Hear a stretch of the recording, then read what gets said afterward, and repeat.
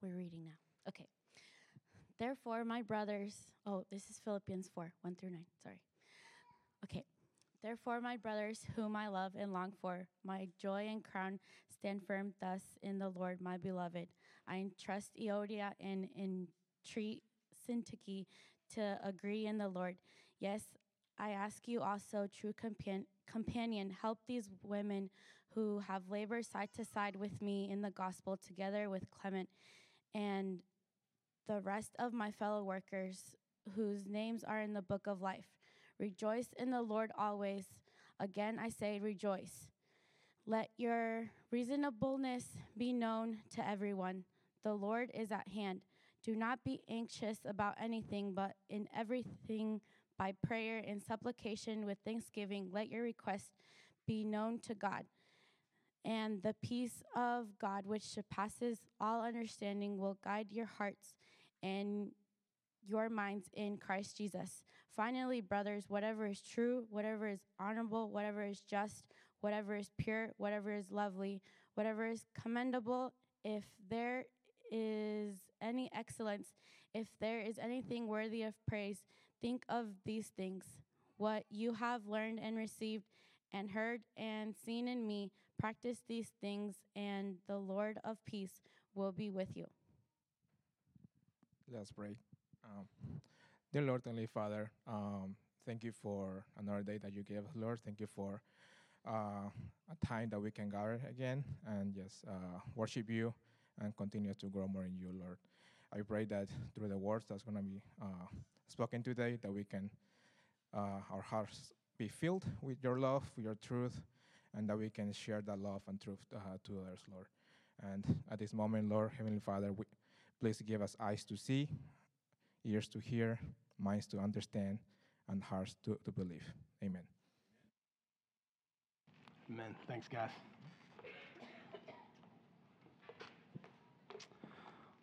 Okay, well, good morning, Grove Church. It's it's a privilege to be here preaching this morning at my home church. This has been our home, my wife and my three kids, for the last 5 years. This July will be 5 years that we've been here, which feels crazy to say. Time has flown by. But we love this church. From the day the day we arrived, we had a family bring us a meal, and we've been at this church ever since and have been a part of this body. And so we really love this church and what God's doing in and through the Grove. So a privilege to be able to preach. So let's jump into the text, Philippians 4, 1 through 9. I want to start out by asking if anybody here ever read the book or seen the movie called Unbroken. Anybody remember? Okay, like 3 people. That's great. Started off with a obscure book, so we're off to a good start. But I appreciate you that raised your hands. So the book in the movie Unbroken, it's a biography. It's about the life of a man named Louis Zamperini. And Louis lived this extraordinary life. It's actually kind of hard to believe. Kind of like to fact check some of it, to be honest. That's how my brain works. But Louis lived this kind of ridiculous life, and towards the end of his life, he became a believer. But Louis was an Olympian, an Olympic runner. He ran in the 1936 Olympic Games, competed in the long distance, like 5,000 meter or something like that, long distance. Yeah, I'm getting a head nod. And he ended up placing 8th place in the Olympics. Well, shortly after those games, World War II began, and Louis decided to fight for his country. He enlisted in the army, and he joined to fight in World War II. So shortly after training, Louis gets shipped off to the war. Like I said, kind of a crazy story, but he ends up getting shipwrecked at some point and is floating at sea for like 40-something days. Okay, Louis gets captured. He gets rescued, but ultimately he gets rescued and captured by the Japanese, and he's placed into a POW, a prisoner of war camp, with a bunch of other Americans. While he's in this camp, and this is like POW camps are. It was a really terrible place, right? Not much food. So the malnourished, these guys were working hard physical labor in a coal mine, in a coal factory. So it was just all day and all, as long as they were up there working hard, rigorous job. It was during this time that Louis got singled out one day by a particularly gruesome guard by the name of the Bird, right? If you guys have seen this, you remember probably this scene from the movie, but the Bird singles out Louis and calls him out into the yard while everyone else is working. And he tells Louis to pick up this large, heavy wooden beam. And he tells Louis to pick this beam up and hold it over his head. And remember, Louis has not eaten hardly anything, right? He's been working these hard physical job in a coal mine. He tells Louis to pick this beam up and hold it over his head, and he grabs another guard with a rifle, and he tells him, point that rifle at Louis, and if he drops that beam, shoot him, kill him. So Louis, in the face of all of this, stands there. He barely is able to lift this thing, but somehow he's able to hold this beam up and above his head, and he does it for 37 minutes. 37 minutes standing there until ultimately the Bird gets so angry and frustrated with his defiance that he comes over with his baton and he just starts beating Louis. Right? Louis drops the beam and he just starts beating him. Paul begins this passage that Alex and Becca just read. He begins this passage by telling us in the Philippians to stand firm in the Lord. As I began to prepare for this message, that image of Louis, for some reason, kept coming to my mind, right? This idea of resilience, determination in the face of fear and worry and opposition. But unlike Louis, we're not left to fight alone and muster up enough energy to battle it out. Paul is going to tell us in this text exactly how to stand firm in the Lord. But why do we need to stand firm? I mean, what's at stake? The church in Philippi was dealing with all kinds of issues going on, such as persecution, division, legalism, opposition to the gospel. And like the church in Philippi, we too, here at the Grove Church in Richmond, Texas, we're dealing with all kinds of opposition as well. Right? We live in a society that more and more believes that this Bible is hate speech. Right? Our kids are living in a time, even here in the Bible Belt south of Texas, our kids are living in a time where there's a cost to being a Christian at school. Right? We're bombarded with media and ads that tell us we need this new product to fulfill our lives. The battle for our hearts is very real. I believe Paul gives us 3 reasons that we need to stand firm from this text. And we're going to spend the rest of our time looking at the text to see what he has to say and how we can apply it to our lives today. So the title of my sermon is Stand Firm, and I have 3 points that I believe Paul has given us straight from this text. Point number 1, stay on mission. Stay on mission. Paul begins by calling out 2 ladies in the church by name, which is like, dang, right? I mean, for all of time, Euodia and Syntyche are called out by Paul. These 2 ladies were having a very public disagreement. I don't believe Paul was calling them out by name because they were so disruptive and so unruly and at risk for tearing the church apart. He calls them out by name because these ladies were vital to the gospel work going on in the church of Philippi. Right? He says that these 2 labored side by side with me in the gospel. These 2 ladies are vital to gospel advancement in Philippi. We don't know what their disagreement was about. He doesn't tell us. It doesn't really matter.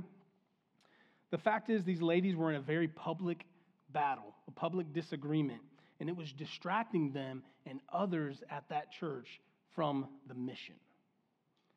See, notice the communal aspect of this call out. Paul, he pleads with the entire church community, help these women. He says, help these women get this disagreement resolved. The communal aspect of this is very important. When we sign up to become partners here at the Grove Church, we're signing up, we're also agreeing to holding each other accountable, right? There's a communal aspect to this, the keeping each other from being distracted, from quarreling, and staying on mission, and staying focused on the mission.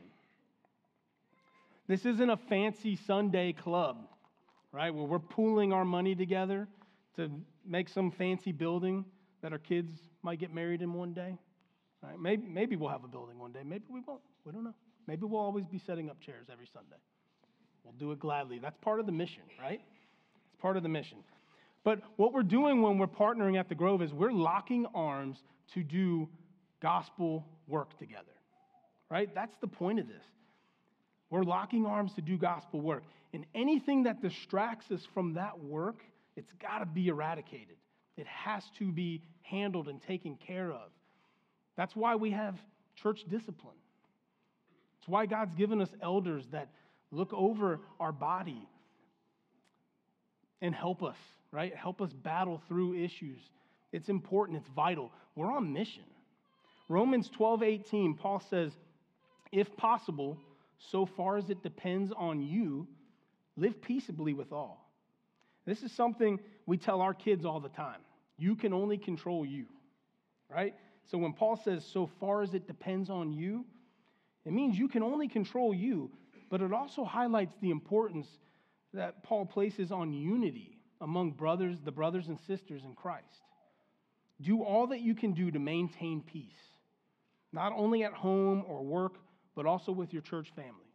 It's an important part of staying on mission.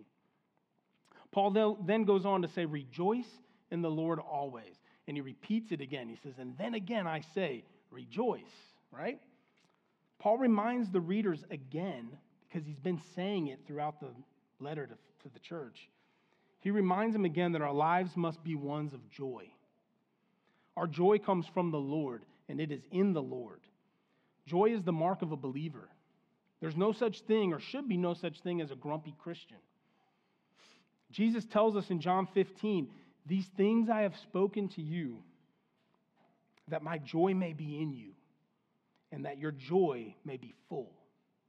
Paul says in Romans 15:13, may the God of hope fill you with all joy and peace in believing, so that by the power of the Holy Spirit you may abound in hope. These are just a few of the many examples throughout Scripture where joy is shown as a mark of the believer. My 91-year-old grandma, she recently lost her husband of 69 years, my Papa Ward. And it's been a little over a year since he passed. It was a pretty unexpected passing, even though he was up there in age. When I call her still to this day to check on her, she's still sad. She misses her husband. She misses her best friend. And she talks about it. You won't have a conversation with my Mama Ward, as we call her. You won't have a talk with her for very long before she begins to remind you and herself of all the things the Lord has done for her. Right? She preaches it to herself and reminds herself immediately. She switches immediately to all the things that the Lord has done and how much she has to be thankful for. My Mama Ward, my Grandma Ward, loves Jesus. She's been walking with Jesus for many, many, many years. Through sadness and heartache, she still beams with the joy of the Lord. Last week, my family and I had the privilege to spend a little bit of time with Beek one evening. And Beek, was here last week, and he obviously runs the orphanage House of Love in India. And I had the opportunity to ask Beek to tell me his story. I said, Beek, please tell me, how did you come to know Jesus? And Beek started telling me that and all these other stories and, heartache and tragedy that my mind and probably a lot of ours in this room can't fathom. And a lot of you know a lot of the stories, maybe probably more so than me, of Beek's story. But what was so interesting to me as I'm sitting across the living room from Beek and he's telling me a story that had incredible heartache and tragedy. The joy of the Lord was beaming through Beek. It was on his face. And as I would respond to what he was saying, he would stop and he'd look at me multiple times and he'd say, "Yes, brother, the Lord has been so good." Said it multiple times. Beek understands the joy. There is a joy in him that is otherworldly, and it comes from Jesus only. Christians, we have so much to be joyful about. So much. Our sins have been forgiven. We're no longer slaves to sin. Man, I mean, God looks at us and he sees the righteousness of Jesus, right? We have hope and we have peace that cannot be explained. There's so much to be joyful about. The final point that Paul makes about staying on mission is, he says, let your reasonableness be known to everyone. Reasonableness can also be translated as gentleness. Some of your Bibles might say gentleness. It's also can be translated as magnanimity. Yeah, I had to look that one up big time. And one of the commentaries I read as I was studying for this, the commentator says this about magnanimity. He says that word keeps company with such words as peaceable, good, pure, peace-loving, open to reason, and rich in mercy. Magnanimity is that considerate courtesy and respect for the integrity of others. And listen to this, which prompts a person not to be forever standing on his rights. And it is preeminently the character of Jesus. Paul's point here, when he says, let your gentleness, let your magnanimity be known to everyone, his point is that Christians must be different. We must be different. We cannot be consumed or distracted by quarrels. While the world complains, we are to be filled with joy. And while the world tells us to get ours and where to find it and how to fight for it and to protect it at all costs, Jesus says that the first will be last and the last will be first. Jesus says when we're slapped in the face to turn the other cheek, right? The ways of the Lord are not the ways of this world, right? It's different. We are to be different. Our fleshly instinct is to fight and to defend and to claw. But if the mission is to bring Jesus to our neighborhoods, what does that look like? Right? When our kids are being mistreated by neighborhood kids, when the guy who walks his dog across our yard and doesn't clean up the mess for the 15th time this month, right? When you're on your daily commute and you're driving and you get cut off by that jerk who's always, cutting you off. Or when you're in line at the grocery store and the lady just comes and gets right in front of you and everybody else. Is this just me? Is this only the one? Am I the only one who gets mad about this stuff? I'm kind of telling on myself right now. But no, this is letting our gentleness be known to everyone. It means being okay with our agenda getting messed up. Right? Letting our gentleness be known to everyone means being okay with our agenda getting messed up. This is part of the gospel mission that we are all on. So I say point number one, stay on mission, because it's so easy to get distracted from the mission. What is the mission? What's the mission of the Grove Church, guys? To bring Jesus to neighborhoods, networks, nations. That's right. You guys passed the test. That is the mission of the Grove Church. That's what we're doing. It's what we're doing together. We're all on this mission together. We got to stay focused on the mission. Okay, so point number one, stay on mission. Point two, and this pains me because I'm the son of a Baptist preacher. My mom and dad are both here today. It pains me, Dad, I tried to make my points alliterated, tried to make them all start with S, and it didn't work. I spent way more time than I probably should have trying to figure out, how do I make point two start with an S? Point number two is rest in him. Rest in him. Paul, seemingly out of nowhere, drops this in our lap, and he says, the Lord is at hand, or the Lord is near. Why? Why does he tell us this? The Lord is near, just kind of out of the middle of nowhere. I would say the reason he tells us this is because it is the anchor for everything that he's talking about. Right? We can do these things because the Lord is near. We can stand firm because the Lord is near. Paul then tells us, don't be anxious about anything, right? Which is, as I'm prepping for this message, my first sermon, it's kind of like, you hear the term, the Lord has a sense of humor. I can attest to that. My first sermon is, don't be anxious about anything, right? As I'm standing there, like, paper shaking. So that was a nice little zinger from the Lord for me, but as my wife reminded me this morning, she only can, like, hey, maybe you should, listen to the passage that you're preaching on this morning, right? Thank you, Natalie. Paul tells us, do not be anxious about anything. Paul is very aware, by the way, of the persecution and the troubles that the church in Philippi was facing. Paul himself was writing this letter from prison, right? This guy understands persecution. This is not just hey, don't be anxious, everything's going to be okay. We're talking about people who are going through it.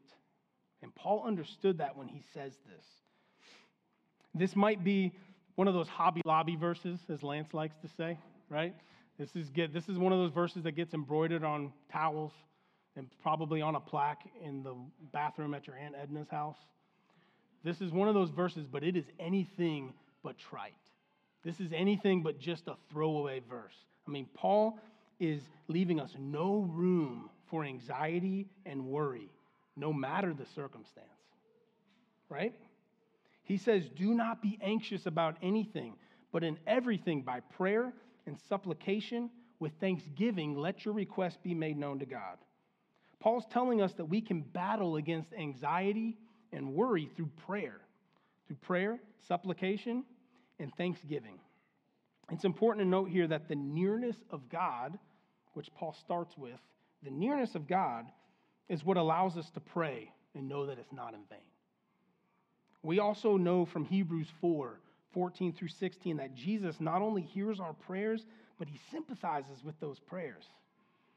That verse says, since then we have a great high priest who has passed through the heavens, Jesus, the Son of God. So Jesus is the high priest, the great high priest. Let us hold fast our confession, for we do not have a high priest who is unable to sympathize with our weaknesses. Man, that's good.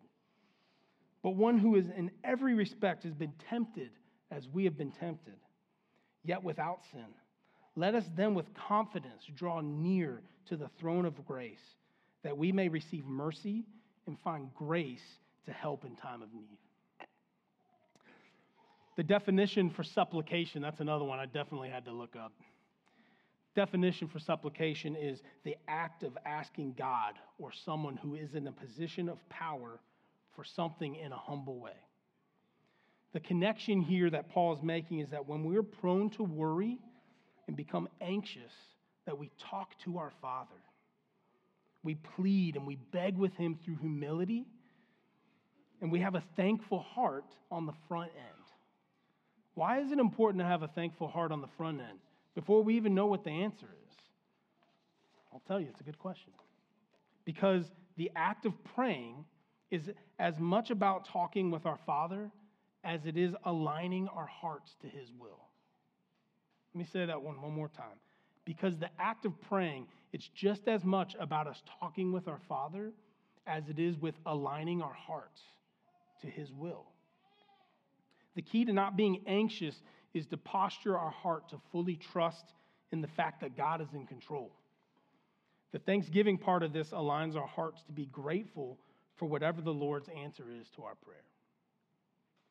This next part that I'm getting ready to say, I want to say on the front end, I have permission to say, so you don't sit there worrying that I'm embarrassing anybody. But when our daughter, Greta, was in second grade, she's now in 10th grade, so when she was in second grade, this is back when we lived in Charlotte, North Carolina, she went through a terrible bout of anxiety. And it ended up manifesting itself in a few different ways. And one of those ways was Greta began plucking out all of her eyelashes. I mean, at one point, she was completely bald. And her mom and I we were distraught. Not because her eyes were bald, but because we knew our little girl was going through it. We could see the trouble she was in internally, the turmoil she was in. And we were desperate for a fix. We would have done anything to get our little girl back to normalcy. We didn't know what to do. We were desperate for healing and normalcy, and one of the things we did was try to find solace in talking with friends. Maybe we'll talk to somebody who's also experienced this. Nope, nothing there. Well, maybe we'll Google it. Don't ever Google it. Right? I mean, we were down a path of all kinds of craziness, right? Don't Google it. We were trying to figure out everything that we could. Like a self-professed mad scientist, Natalie found herself roaming the halls of a CVS one day, trying to create fidgets and jewelry from fake eyelashes. She was grabbing fake eyelashes and envisioning maybe gluing them to necklaces so that Greta had something to play with. And as she's standing there in the middle of the CVS, Natalie became instantly convicted of her futile efforts at trying to fix the problem. Natalie said that she realized she hadn't really prayed. She hadn't really begged on her knees to God our Father for our little girl. So she went home, and soon after, Natalie found a prayer group that met at a nearby church on a weekly basis, and was called Moms in Prayer. And at that first meeting, Natalie prayed out loud for what we were going through, for exactly what was going on with Greta. And one of the ladies perked up, and she said, "My daughter went through the same thing, with almost around the same age." She said that she encouraged Natalie, but she promised to continue praying for our little girl. Natalie began bringing her worry and anxiety over our daughter to the Lord. And the Lord started doing something in the heart of Natalie, right? That was part of the miracle. Natalie began bringing her worry and anxiety over to the daughter, and the Lord began doing a work in Nat's heart. And the comfort that brought my wife was immense, and me too. It was immense. Not only did she find a fellow believer with a similar experience, but more importantly, she found respite in the arms of our loving Father through prayer. If you were to ask her about that experience, Natalie will tell you that's one of the most formative experiences of her Christian walk. I know some of you in this room, I know some of you are dealing with really scary things right now. Very real and scary things. And I know there are people waiting for test results. I know there are people having bumps and biopsies evaluated. I know that there's sick babies. Dietary restrictions, behavioral evaluations with your kids, job loss, debt piling up. There are real issues that we're going through. Like Natalie's story, I'm not making light of all of these serious things, but I want to ask, have we stopped to think that maybe one of the reasons God's allowing these difficult circumstances in our life is because it's drawing us closer to Him? Like Natalie, like her story with Greta, I know she wouldn't want to relive that. I know she wouldn't.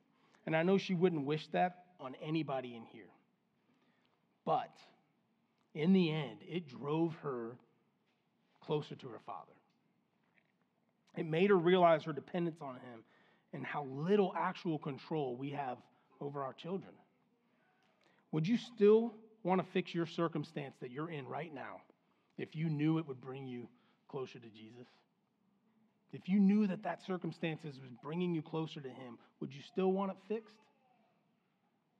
Paul tells us that the Lord is near because He knows it's what anchors our souls while we're standing firm.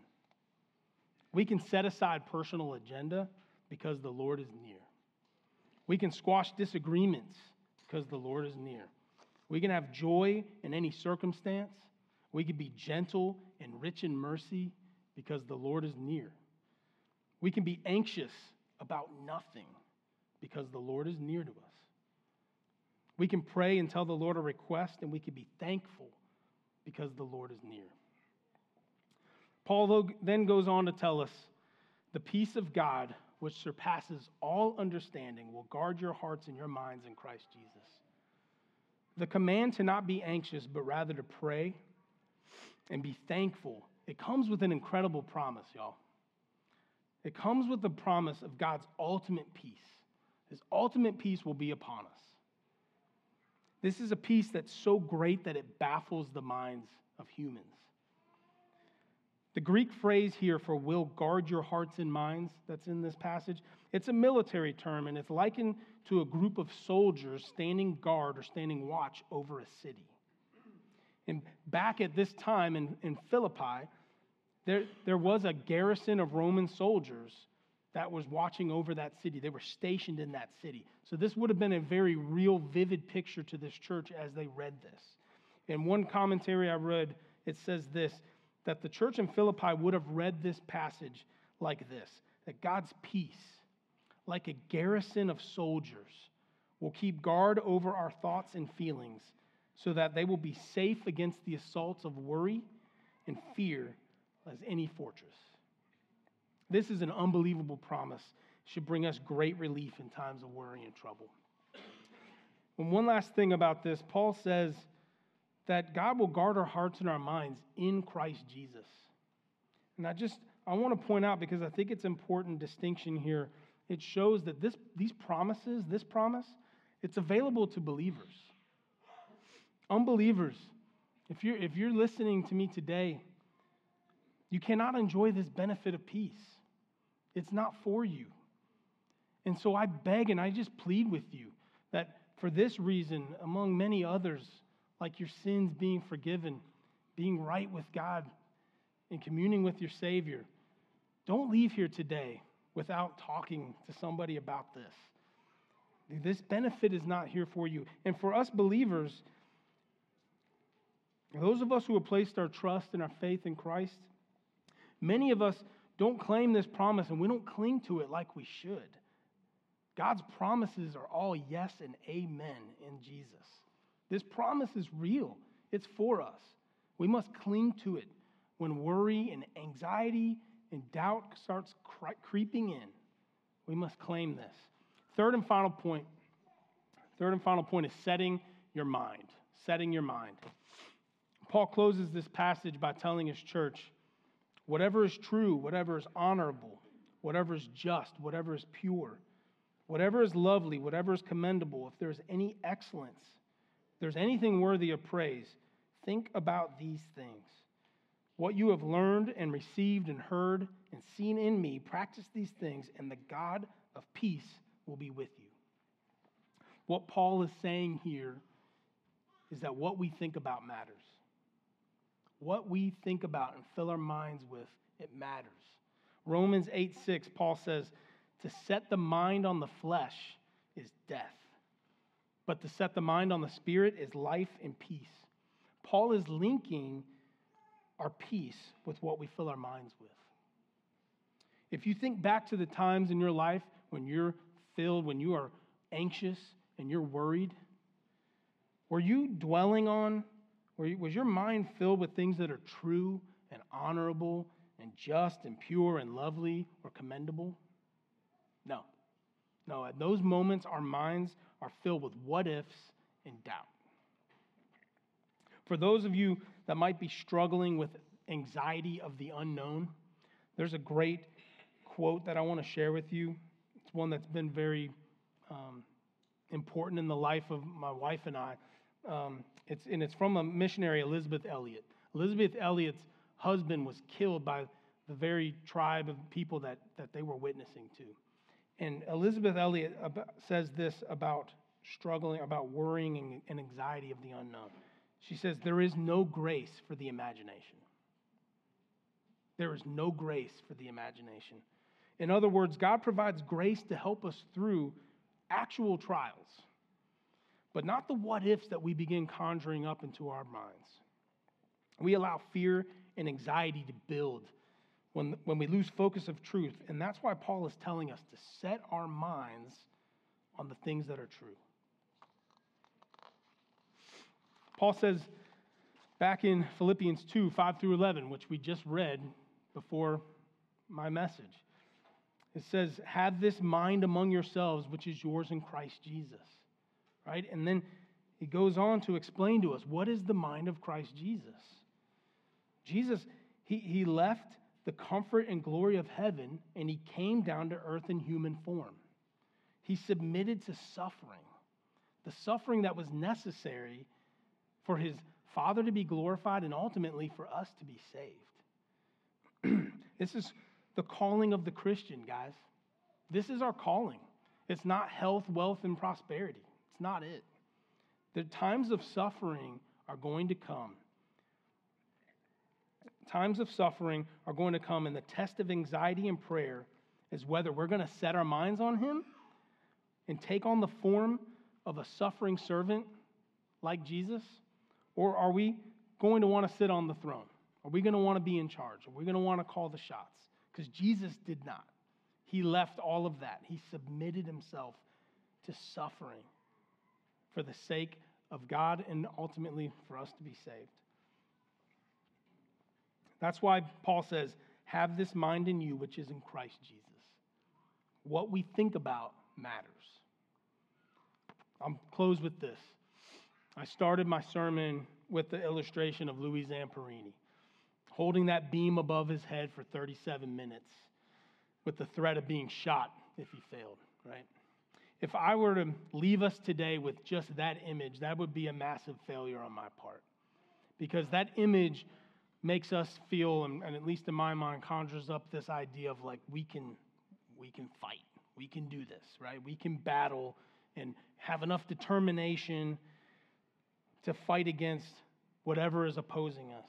The fact is, we cannot. We cannot stand firm on our own power. We are weak, and we are frail, and we are incapable. There's only one way to stand firm, and that is in the Lord. He alone is our strength. He alone has the power to overcome sin and flesh. He alone gives us hope to battle against anxiety and worry. He alone can promise and deliver a peace that surpasses all understanding. He alone has conquered the grave on our behalf. So the image that we must leave here today is not one of Louis Zamperini holding this beam above his head for 37 minutes. Right? The image that we must leave with today is one of our sinless Savior with his hands nailed to the cross. That's the image. That's where our power comes from. That's where our ability to stand firm in Jesus. And the only way we can stand firm is in Christ alone. Let's pray. Father, so very grateful for your word. I'm grateful that even though we are prone to worry, we're prone to have anxiety, we're prone to want to fight on our own and stand on our own, God, you have given us your word, you've given us peace, and you've given us hope that is real. You've given us the promise that you will guard our hearts and our minds if we bring our troubles and our worries to you. And you love us. We're so grateful that you're a God who can actually empathize and sympathize with what we've gone through because you've walked this life. You know what it's like to be tempted, and yet you sin not. God, I pray that you'll help us as we leave here today to stand firm, but to stand firm in Christ, to understand that we cannot do it alone when we're not designed to do it alone, but rather in you and through you. We love you, Jesus. In your name we pray. Amen.